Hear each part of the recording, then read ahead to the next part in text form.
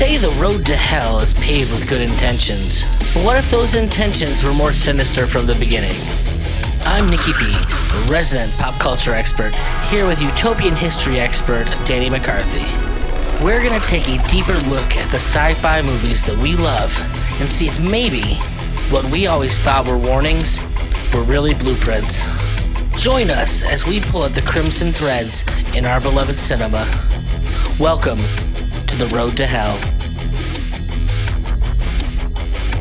All right. Welcome back, everybody, to the Road to Hell podcast. I am one of your hosts, Daniel McCarthy, and I am joined by my intrepid co-host, who I will allow to introduce himself. I like being introduced as intrepid. Let's just go with that. Hi, everyone. I'm Intrepid. Isn't that the name of some character from some movie that you probably have seen a dozen times? It absolutely is. I can't remember what it is offhand, though. Rats. All right. Well, we'll ignore that faux pas then. Today, we're going to be talking about, I think it's a 2019 That sounds movie, about right. Something like that. Late 20-teens movie called Midsommar, which is all about a cult in Sweden, one of those kind of Scandinavian Nordic countries up there. So yeah, that's what we're going to discuss. And I want to start this conversation just by asking, what were your general kind of broad brush takeaways from this movie? What were your impressions? Okay, so broad brush takeaways. Screw you for making me watch this piece of crap. I had vowed never to watch this horrible movie because being tuned into the horror world, it definitely did not get well reviewed by people that I trust. So I was like, okay, I'm going to dodge this over 2 hour long bullet. Mm-hmm. Unfortunately, I apparently had to watch this so that we can talk about cults and utopian societies. I'm glad I watched for that reason. It was funny. Like the thing that excited me about this is that someone said, "Oh, it's a horror movie that takes place in the daylight," and then finding out that you're all like, "Oh, I didn't even know it was a horror movie. I just thought it was a trip, some drama." My expectations were definitely not high going into it. Thankfully, that at least tempered some of my reaction. Having watched the director's other work, Hereditary, I mean, this suffers from all the same problems that does, which is mostly being way too long and not focusing on like real human reactions, like very, very contrived situations. So, I mean, what inspired you to make me watch this piece of crap? Just simply the face value fact that we're dealing with a hippie commune type of thing. It's just so almost too on the nose of a utopian movie to pass up, especially as we're still in like the early episodes of doing this. I thought this would be one that'd be easy to talk about the utopian elements of. And because it is so blatant and on the nose, I think it'd be easy to bring in and highlight the big, like in general, utopian themes that just kind of exist in the abstract. Like we could talk about how it's easy to sell because isn't everyone happy and isn't everyone pretty and isn't it nice that they're all singing all the time? And then of course there's the very obvious dark side to it. So it's a good non-subtle highlight of utopianism. I think I'm actually going to surprise you by questioning how you're the dark side thing that you have an issue with in it too. Because we'll cross the bridge when we get there, but okay, I'm curious. Yeah. So face value, what you have here, it was described to me as a movie about a guy and a girl who go on vacation and he cheats on her and she's kind of crazy and then he dies over the course of the movie. And that's kind of true. It ignores a lot of context, but that's the broad strokes of what happens here. Now, what really the movie is about is the cool exchange student in the friend group invites all of his buddies back to go see the town he grew up in that he loves so much. And the girlfriend of one of the buddies just happens to tag along. And when we say just happens to tag along, it becomes very apparent very quickly that really this whole movie was very driven by the character. Like, it seems like just come hang out with me was very on purpose and for a very specific cultural reason, I guess we'll say. Mm-hmm. That sounds about right so far. Yeah, I think so. The role of the exchange student friend, I think, is definitely something that you're right to point out. He's kind of like a fisher of men. He's a missionary, right? His role in the cult, where for people who don't know, I mean, there's this. I think they're Swedish, right? Is it Swedish? I think so. We'll go with that. If we're wrong, then oh well. He's this Swedish dude who's living in America, going to grad school, and he's like, "Hey, come check out my commune where I'm from." And so his friends do, and he's supposed to be this nice guy. He's really charming and everything, but really his role is to go out from the cult, find people, and then bring them in to effectively be either sacrificed or grafted into the cult as new blood. See, even that's not being really like. I think the sacrifices are something that happens almost as a byproduct of how the whole thing works. Really, what they're trying to do, there's two things that they're trying to do. They're trying to bring in new people to the cult, and because it is an insular society, that's why they drug him and have him fuck the one girl, right? Because they can't. They can only inbreed so much before it's a problem. There's a cap. Well, they obviously have the one inbred child that kind of represents like the Jesus figure in the cult. You know, he's the one that writes the symbols and like does all the iconography for let's say this utopian society.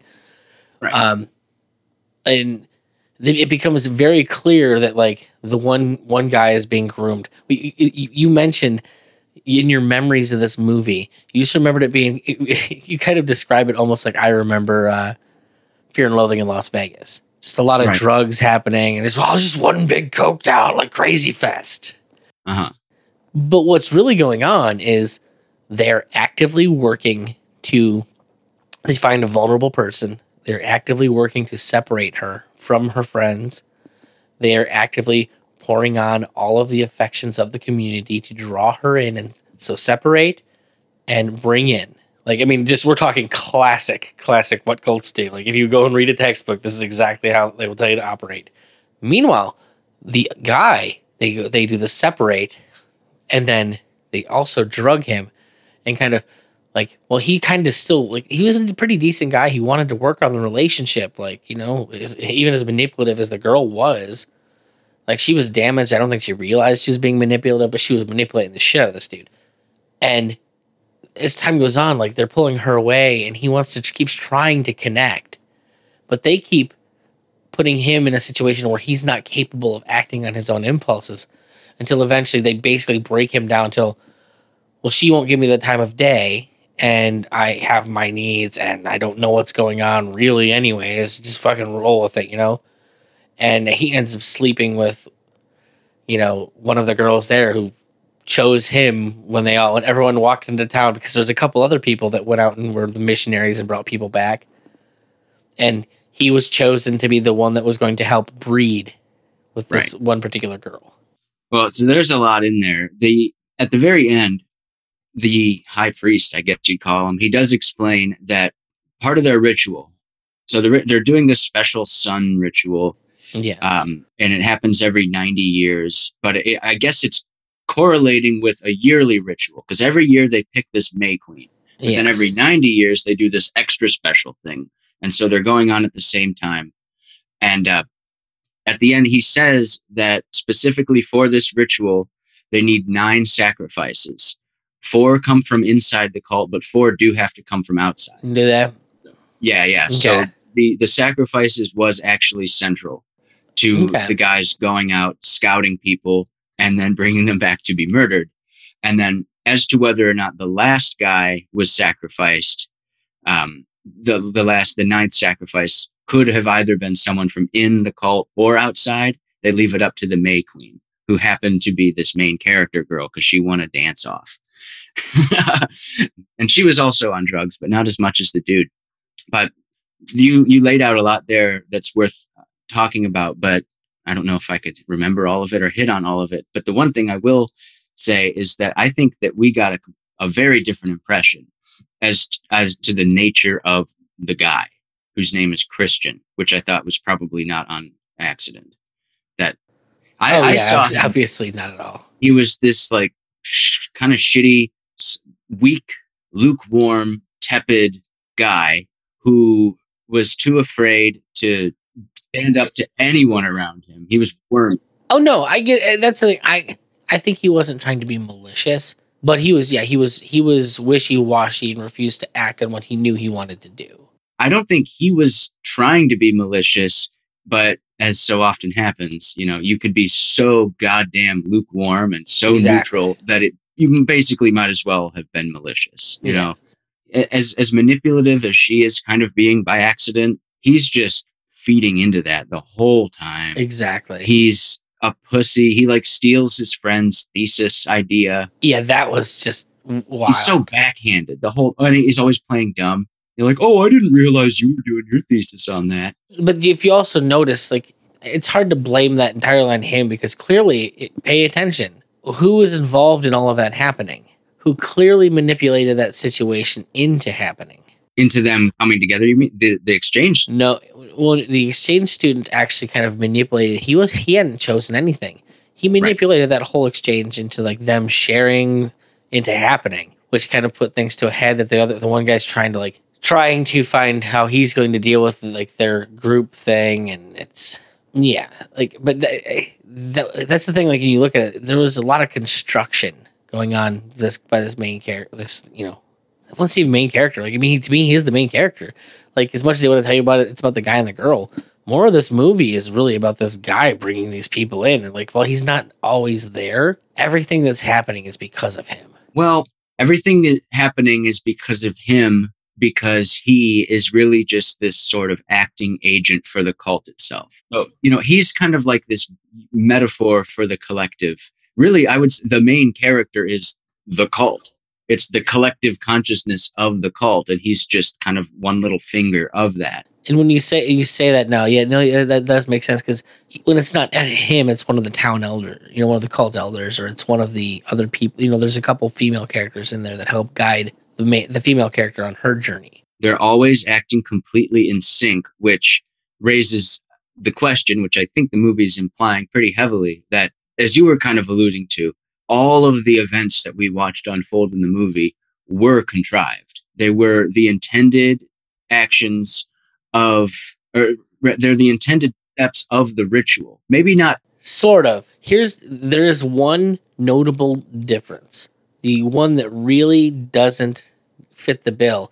And it's where I think you do see a genuine crack. It's when the dude pisses on the tree. Yeah. I don't think that was scripted, and that's why that one dude's losing his shit ready to kill him, and everyone's trying to back him off like, no, this doesn't work towards our greater goal. Right. I know this is a horrible affront, but we have to deal with it and let things unfold on their own course. And that guy ends up fucking dying, obviously. Most everybody dies in horrible, gruesome ways in this movie, like of these characters. But they actually give him the pass so as to allow things to do what they need to do for the greater ceremony. I think that so, like, specifics down to that actual level, like the act of that dude peeing, was not scripted. However, I think that the ritual is kind of meant to highlight the differences between the outside world and the inside world, and rely on those differences to justify the execution of the marks. Yeah. So all of the people that were brought in from the outside, there were 5 of them. 4 of them wind up being killed. One of them winds up being grafted into the cult as the May Queen. Or I'm sorry, there are 6 people brought in. 5 of them are killed. I was going to say there's the guy and the girl, like the black. So 5 were killed, and then she becomes the May Queen. I think that all of the people who were brought in from the outside all expressed some sort of discomfort, or they acted in some way that was against the tribe's wishes that justified them being killed in some way. So, yeah, like the first guy who gets killed, the cult, they have this basically suicide ritual for old people. You reach a certain age, you jump off a fucking cliff, right? It's all about recycling. So they do this, and these English people, they start flipping out, and then like 2 days later, they're both dead, but missing. Like no one knows where they go. The Americans don't know where they go. They're told that they left willingly, but then later they're found. Well, they're told the one left, and then the other one left later. Right. Yeah. Because it didn't leave together. There's a time lapse in there where she loses her shit, goes chasing after him. Mm-hmm. And they try and convince her otherwise, and then they tell everyone, "Oh yeah, well we like brother came back and then took her out with him. They're on their airboat. They're headed home." Right. So they're leaving. The idea of them having left is predicated on the fact that they disagreed with the cult's actions. That's what's able to kind of justify them vanishing. And then the later people who go missing, the one runs off with some chick. He goes missing. But then the other dude, he's accused of stealing their book. So the runs off with some chick is maybe not the best way of doing it. He is lured off very clearly. Like right. She wants to show him something, needs help with something. And so she kind of, and obviously it's treated as, oh, he's just going to go try and get some ass. And so we don't expect him to see him anytime in the future. But then after the other guy disappears, they say like, oh, our sacred text went missing. He was asking questions about it. He wanted to take pictures of it. So he probably stole it. Oh, and by the way, that other friend of yours who went with that girl yesterday, he disappeared too. So well, you remember that the text didn't actually go missing, right? Right. Yeah, they faked. They just said it went missing. Like they walked in on him taking pictures of it. Yeah. I was just making sure we didn't miss that part. Yeah, no, that was all just bullshit. Like, yeah, they said that's what happened. They used it to take control of the situation with the people that were still remaining. Mm-hmm. Like it put them in a position of fear, thinking that these people are watching us now. Right. And it adds to the don't slip up element of what's going on. The real thing I think that drives like 90% of the interesting shit in this movie is the scene, you mentioned it, where they're jumping off the cliff. It's also, I think, one of the things where you're watching these people die, suicide, whatever. And I think you mentioned like this is just awful. This is a terrible thing. These people see this terrible thing. But it reminds me of one of my old college professors wrote a book called Lucifer State. And the premise of Lucifer State is that everyone, you don't get a birthday. Like you don't say like, oh, I'm 30 years old. You give your death date, and you're given that at birth. Now, obviously, people die of all sorts of reasons. So how do you give someone a death date? Well, you best have them kill themselves, right? Well, something. Essentially, there's a ritual baked into the society. There's no fear of it. It's just what you do. And the idea being, this is my time. I'm just going to go off. And yes, they do kill people at that point in time. But if this is the expectation, and this is how the culture works, is this really an evil act? Which brings to mind the word cultural relativism. And cultural relativism is where the mind blower of this thing to me was. And it's because it seemed so much like every academic person I've ever met. You have all these six people or whatever they are. They're watching this ritual where people are killing themselves. And like part of the other half of it is they take these giant hammers and smash these people to death if they who didn't necessarily die. They're horribly maimed, but now there are people who actively go to kill them and make sure that they die. And while the people were definitely affected and disagreed with this action, there was a certain amount of, it's just their culture. Now, I don't know about you. Personally, I'm not watching people get murdered and my response be, it's just part of their culture. Right. Whether or not that may actually be true. And to me, it was a great example of a particular class of people. Like he'll say the academic class, how their value system works.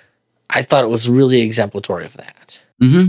Yeah, I agree. The two, well, again, who's the main character? The boyfriend of the girl who becomes the May Queen, who I guess she's the protagonist, I guess, technically, probably. If we're doing horror movie structure, she's the protagonist, yes. Yeah. So her boyfriend, Christian, and this friend of theirs, the one who goes missing for supposedly stealing the sacred text, these guys are both anthropologists or trying to become anthropologists in college. So the reason they're there, the whole pretext for them coming is that we're going to study these people. I'm going to write a paper on them. So right there we have that academic lens. Everything is permissible because this is a laboratory. And that takes us back to utopianism in general, too, which is utopias are always built sort of synthetically. They don't arise organically, as if the society being built is taking place isolated and in a sort of laboratory. This happened in the United States right before the Civil War. There were all these communities that would break off and just kind of start from scratch. And the nation became, for a moment, a nation of laboratories and different ways of having a society go. And that's kind of the case in this movie. And so now we've got these Western academics coming in and actually treating it as such. And so that therefore justifies them saying, well, sure, we just watched an old man and an old woman fall 200 feet or whatever to their death. And the one dude got his head bashed in by a big old mallet. But that's, that's fine. It's their culture. Boy, won't this make a great paper. Exactly. That's, and there's the underlying concept, I think, especially running between those two male characters, status, like going back to the world, proving ourselves. The one guy is very, not the boyfriend, the other dude is very excited about what this means to him for his career. And then, of course, Christian, the dude, just kind of piggybacks on that because he's a scumbag. So the other thing that I think is kind of interesting about this is that, and this also says a lot about, once again, a certain class of people, is that they're watching this unfold before them and surprisingly not afraid for themselves. Like, they just accept, these people just kill themselves. Like, they kill each other. We're clearly not in any real danger for ourselves here. They even act poorly by, like, our culture standards, not even pushing, how badly they act for this culture's standards. And they never really seem like they're afraid of retaliation in any way. I guess they just see them as, these crazy hippies. They're just living their crazy hippie life. Yeah. Even after these people fucking brutally murder people in front of them. Like, it's like, hey, let's broadcast that we're murderers and see if these people get it. Yeah, that strikes me as odd as well. I think that probably the natural response to a murder would be to immediately vacate the place, regardless of how, encouraged you are for your anthropological studies. Like, even the dude who really wants to learn about this culture is probably gonna think twice. Maybe not. I don't know. I'm not a goddamn academic. I can't get into those people's minds. But says the guy surrounded by books who reads shit from 100 years ago. No, I'm not an academic. I don't even know what that is. I don't have a degree, and that makes all the difference in the world. I do this of my own free will, and I don't get paid. Yeah. So, yeah, right. Get this thing off the ground one day. But no, like you said before, I think it was while we were recording, a lot of the human emotion in this movie seemed contrived. Mm-hmm. Didn't really seem like the way most people would respond. Except, ironically, I guess, the May Queen, what was her name? Her name's Danny. Yes. That always drives me crazy. Someone's got my name in a movie. Anyway, she seemed to be the one out of the Americans who was actually most disturbed by the suicide, because I don't think we mentioned this yet. The movie opens with her entire family dying in a murder-suicide. Her sister is depressed, and she basically hooks up the mufflers of her parents' cars to run hoses of carbon monoxide into her room and into her parents' room. So Danny, when she sees these two suicides... Once again, this director really likes crazy, contrived, not realistic at all scenarios. Yeah. Like, it's much of what the other movie, Hereditary, is like. There is nobody who is going to pull off that murder-suicide. It was just bad. It looked terrible and looked, also impossible. And it was a 12-minute reveal. Yeah, for all that. Like, I counted. The opening intro before you actually get the title card is 12 minutes long. And that whole 12 minutes is building to the reveal that there was this suicide. So she's triggered by the suicides in this place. Well, it's with everything. So this movie, we easily could have lost an hour of runtime and actually been probably a better movie. We could have achieved all of the goals. Because really, what was the point in that whole 12-minute reveal? We have a damaged person here. That's the message they needed to get across. She was damaged goods because she had some trauma in her family. I think he could have gotten that a lot quicker. Yeah, and it also goes to show, which could have been done quicker, that she's isolated. You know, her peer group, Yes. whatever, I guess that's what we call it nowadays. The people around her who are her contemporaries don't particularly care for her. Her boyfriend, as I said, is lukewarm. He's not very passionate about his relationship with her. When he's talking to his friends, you kind of get the impression that he's talking about like sort of kind of how he wants to break up with her, but like can't, you know? Yeah. You get that impression. None of his friends like her, except for the creepy Scandinavian dude. But the rest of them are kind of done with her. So she's damaged and she's alone. Exactly. And one other thing that they show in that opening, which I think they dropped the ball in not bringing back up, or at least clarifying, they show her taking some sort of pills. And I would have liked for them to have addressed whether or not she was still taking whatever that medicine was while she was in the cult. Because that's a loose end. Her mood stabilizers. Right. Like, does that play into this or what? They just kind of left it. They didn't tell us if she brought it with her or what. Well, I was gonna say more likely she's not getting those. Like she's off her meds while this is all going on, making her once again more susceptible to how like the cult works. And like I said, textbook how cults operate. They find a weak person, they separate them from the people that care about them, and they actively take them away from their support network, and then they insert themselves as the new support network. And like, so there's the actual reveal when she like looks in as Christian is going through the ritual, the sex ritual or whatever it is. It's him in a room full of like 20 women. They're all nude and they're like literally to the point of moving his hips because he's so drugged. And they're making him fuck this little girl. And she just happens to see it, loses her shit and just starts sobbing and bawling. And then what happens? Literally every woman in the commune, the cult, whatever, surrounds her and begins wailing and sobbing with her and taking on her emotional level onto themselves to try and to show her the support. And textbook, you really can't, you couldn't illustrate it any better. It's they do this a number of times in the movie where they, particularly the women, they collectively lean into whatever emotional pain is going on. Actually, no, I take that back. The men do it too, because when the old man jumps off the cliff in the suicide ritual and he doesn't die, his legs are just broken and he's, lying and writhing in agony. All of the people in the cult start screaming and ripping their clothes and freaking out, matching where he's at. And there's another time in the movie, at least one other time, where they, as a group, all do the same thing. And again, this speaks to this idea of the collective consciousness.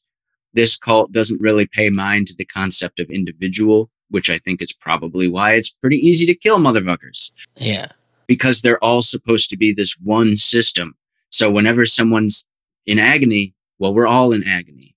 And they do that collective leaning into pain. And I think that serves as a technique almost to, if we all lean into the problem, we all experience it, we all kind of even exaggerate the issue, we can absolve ourselves of responsibility because we don't, it's all out in the open. Whatever I did, quote unquote, wrong is experienced by all of us. So who is there to shame me? Who is there for me to feel guilty around? It's done. And so I can kind of get away with anything. And I think that's probably a psychological trick to kind of cope with the very animalistic reality of realizing that, hey, we're killing people. Shouldn't I feel fear? Yes, let's all feel fear together and then get over it and kill another fucking guy. You know what I mean? That's my impression anyway. No, I mean, that tracks with me too. I mean, long story short, this one was not the movie that, say, The Circle was, where it's just jam-packed with, concept after concept and, history on top of history just being wedged into this one movie. There was, we said it was interesting in that you're watching, the Utopian Society. I'm curious, through your reading, you've actually read about specific societies. Was there any of them that it really reminded you of? Well, I already referenced before the ones that arose in the United States, say between 1815 and 1850. So it's funny, it's like you have the knowledge of like the utopian movements, and like I actually have. To me, they weren't utopian movements. When I was reading about a lot of places, what they were called was they were spiritualist towns. Yeah, I got real into spiritualism and like spooky shit like that. Mm-hmm. And so I did a lot of reading on that. Like I also grew up like really close to Lilydale, but one of the things is like all of these like towns, so many of them tracked also as actively utopian communes through in that particular time in history. I think that it's really interesting, and I did a show, In Pursuit of Utopia, with Brett Venat and myself. At this point, probably 2, maybe 3 years ago, just on these kinds of utopian colonies. It's actually in the School Sucks podcast feed for anyone who wants to find it. But it was Kevin Cole did that one with you, right? No, this was the one we did right before he joined us. Is it a different one? So it's just me and Brett. Oh, I want to say we did it towards the end of 2019. Towards the end of 2019, it must have been. But there was a whole number of these that arose mostly before the Civil War, which I think is an interesting time in American history. It's before this sort of overweening union, united American government as one thing. There is still this idea of regional autonomy that's circulating. So I wouldn't even really point to any one of these in particular. I'd just say the whole lot of them. Because at that point in time, a lot of the United States was still fairly open, wilderness, woods, that sort of thing, not controlled by some urban center. So people would just grab their stuff, hike off into the woods, and put to the test their wacky utopian ideas. Yeah. And the big one, I guess I could reference, is called New Harmony in Indiana, which was started by Robert Owen, who's some Scotsman who came over here. He's the guy who came up with the idea of an 8-hour work week. He's the guy who coined the term socialism. He made a factory town. He brought in all kinds of, I'm not even going to get into it here. But there's this idea of human beings constructing a society that works in tune with nature, but their idea of nature is kind of read through a political lens that they already want to apply a priori, Yeah. Because it's easy to say, like, oh, nature ordains this or that. It's like, all right, well, how do you really know? And how do you know that you're not just kind of molding your view of nature to fit what you want to be the case? Yeah. There seems like there's always the danger of that. Oh, for sure. There's a couple hours south of us, there's actually Utopia, Ohio. It's an actual town. It's abandoned, I'm pretty sure, but use the word. It's not my favorite abandoned town. Yeah, ironically, it's like they're all of these things, all these societies were complete disasters. Unless you want to, the Amish, they popped up around this time period, and they're still going. And I have an argument for why, but we won't get into that. They have their elements to their culture I wouldn't wish upon my own. Also, so there is that. Exactly. In particular, the way they treat their women in certain aspects. Yeah. But with them being the exception, all these little utopian communes fell apart, kind of like in the 60s, the hippies wanted to do that kind of thing. And where are they now? Well, that was the thing that really I think was wild. So your most recent episode to the recording of your podcast, I that's one of the things that was really interesting to me, how intertwined we'll say, like the 60s psychedelic movement kind of tied into the utopian idea, and like the types of ways that people wanted to live their lives. And then how that translated into let's say the cyberpunk kind of world and those different utopian societies. But yeah, the other thing I really wanted to bring up while we still had you here, aside from like actual specific societies you thought it might have resembled. Did you you notice any specific iconography? There wasn't a ton, but there were like certainly if you look at the buildings, I think there's a lot of symbolism in Youthwood is a very small community, but if you noticed everything that they had there building wise was very big. They sat in a great like, they all slept in a great hall. It's 2 floors, but the room's open. Eventually when they kill they give off the sacrifices and they burn the guy alive in the bear suit. He's burned alive in this giant, pyramid shaped building. When they walk into the town for the first time, it's beautiful, and you walk underneath these giant poles. So, like for the level of technology they have these great buildings just tucked into this little place. There definitely seemed like there was some psychological cues that they were trying to give off. In that, I cite one of my friends who said it's easier to see how the Catholic Church managed to run the world for so long if you go to Spain, because you just see all of these gigantic, enormous, imposing stone churches and cathedrals.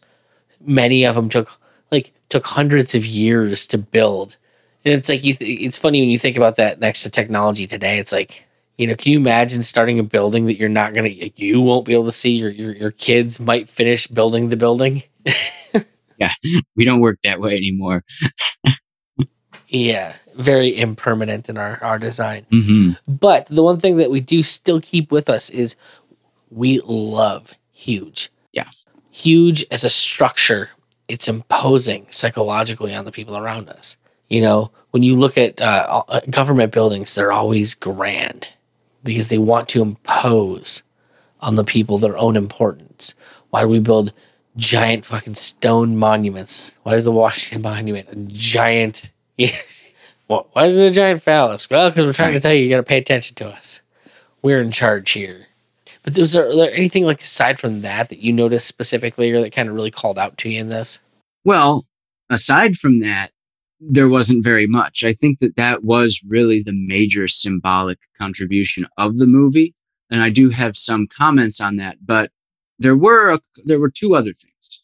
There was at the beginning, before they even go off to the cult, we're inside of Danny's apartment, and she's got this bizarre painting on the wall, which they didn't show it for very long, and they never centered on it. So you kind of just have to see it peripherally.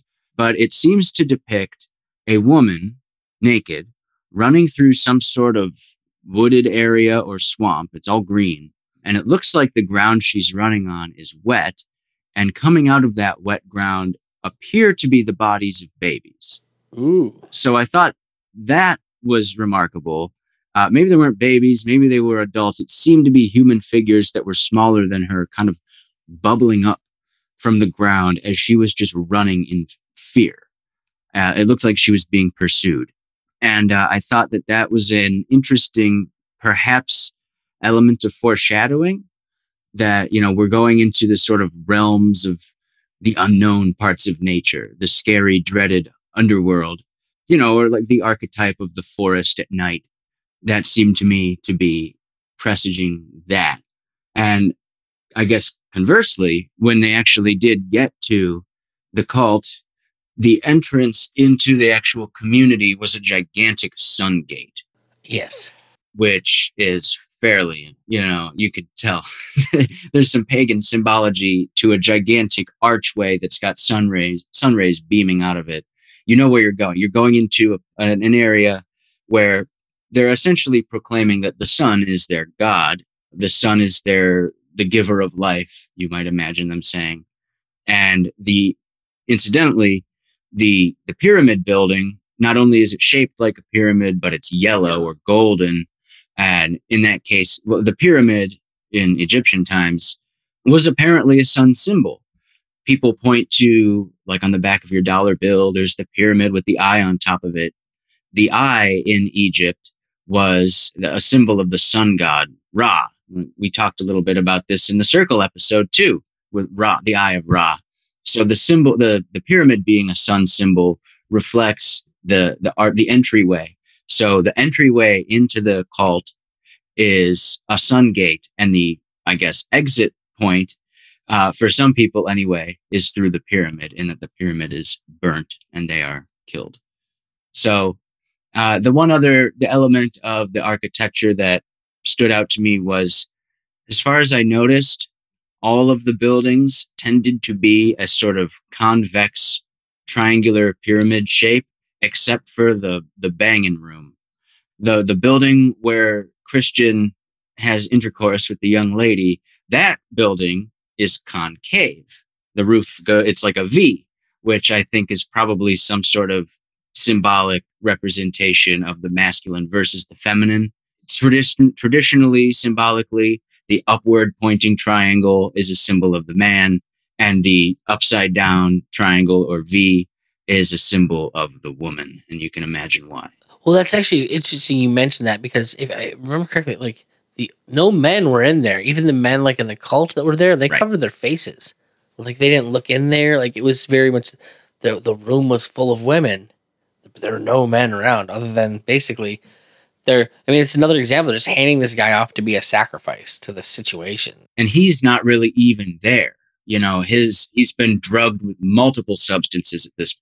Like I said, he's so heavily drugged that like they have to move his hips for him to fuck this girl. So it really is like the domain of Mother Nature. And, you know, the theme of Mother Nature is, of course, featuring very prominently in this movie as well, in that on the surface level, you know, it's all nice, and you enjoy the sorts of benefits of being out in the woods. Everything's clear, everyone's happy and singing and having a nice time. But then also there's this constant theme of consumption, right?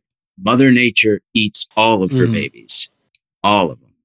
And towards the end, you really get to see that played out, where you see the leg of the one guy just sticking up out of the garden. Yeah. Do you remember that? Absolutely. I'm trying to think. There's actually, if I remember correctly, I think they do. Well, didn't they have a scene where a bunch of them were sticking out at one point? Were there? I only remember the one. I may be making up in my head. Maybe it was just like I remember it that way because that one scene was just so poignant. Like, oh, that's when it's right after Christian gets through banging that lady. He runs outside. He's freaking out. He sees his friend's leg sticking up in the pumpkin patch, and then he runs into this room and he finds the first guy who went missing is like completely gutted. They've got him suspended, and his lungs are pulled out of his back like looking like butterfly wings, and they appear to be still breathing or something. They're moving, which I thought was... Yeah, no, it was not pleasant. Which I will say, that was the only good part of this movie. It didn't play around with its graphic imagery, and if you're a horror person, I'll take that as a win. The narrative was super confused. People didn't act the way people are supposed to act. But more probably, not even the way that people are supposed to act, but the way that people do act in these situations. So it was definitely difficult for me to stomach the whole fucking movie. But like I said, there were a few interesting things, like pieces of insight that I think made it worth watching. And I say worth watching on our end. I'd recommend none of you watch this. Just take what cool shit we said about it and like let that be the case.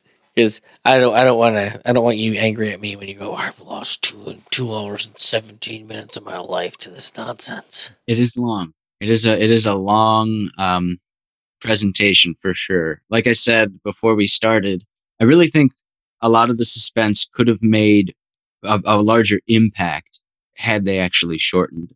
There's such a lead up to a lot of the really intense stuff actually happening that, you know, you kind of lose interest in the build up because it's just going for too long. You know, you're like, all right, what's this even about? And then suddenly there's people jumping off the cliff. Pretty much. There could have been more of that, I guess is what I'm saying. They spent too much of it was the slow burn. I think it would have done nicely had they added just a couple more like really intense punctuations, more gore, I guess is what I'm saying. Yeah. So, any last minute points you want to get in before we let people go? Oh, let's see. Well, I would just reiterate that this movie, I think it does a good job of really distilling the kind of utopian impulse that I'm actually kind of looking for in my other work. It's never in history, generally speaking, except maybe with the exception of certain communities in the 19th century United States. With those exceptions aside, generally the utopias that pop up are never so blatant. I mean, there's always some more subtle aspect to it. It's never so on the nose. But in this movie, that shit is on the nose. It's very clear what's going on. Yeah. You're being brought into this place. Everyone's wearing the same clothes. It's completely homogenous. It's unbelievable that these characters didn't immediately be like, whoa, I'm getting the fuck out of here. Because anybody who's grown up in modern America, who's at all familiar with any sort of cult or cult movie, anything about cults, would have gotten hell out of there day one. Because there's just no way are you going to fall for this. And so that's unfortunately utopias when they pop up in real life. It's not always so obvious to people as it should have been to the characters in this movie that what they're getting into is bad news. So basically, the moral of the story is just because everything seems nice doesn't mean you're not going to be disemboweled.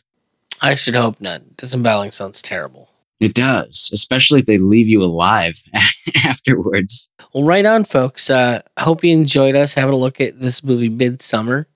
I'm deciding that our next episode that we're going to be looking at the movie Strange Days, starring, I believe, Angela Bassett and Ralph Fiennes from the 90s. Hell yeah. It is an interesting movie, technologically speaking, because you definitely get into the nature of what makes a person on this one. Because essentially people are handing around, like, the drug of currency in this world is actually human memories and like human experience. So like that, like when they were talking about it in the circle about people being able to share their lives and stuff like that. One of the lives that, you get shared in this movie is a guy who gets killed. And so like, what kind of experiences are you really allowed to have and monetize, things like that? I thought that it would open up a bunch of little wormholes for us to dig into. So I'm pretty pumped about it. Nice. Yeah, it sounds good. I love getting into that tech stuff. Oh, well, squid. So, all right, folks, we're going to break out here. Y'all have a good day. Thanks for stopping by with us. Adios.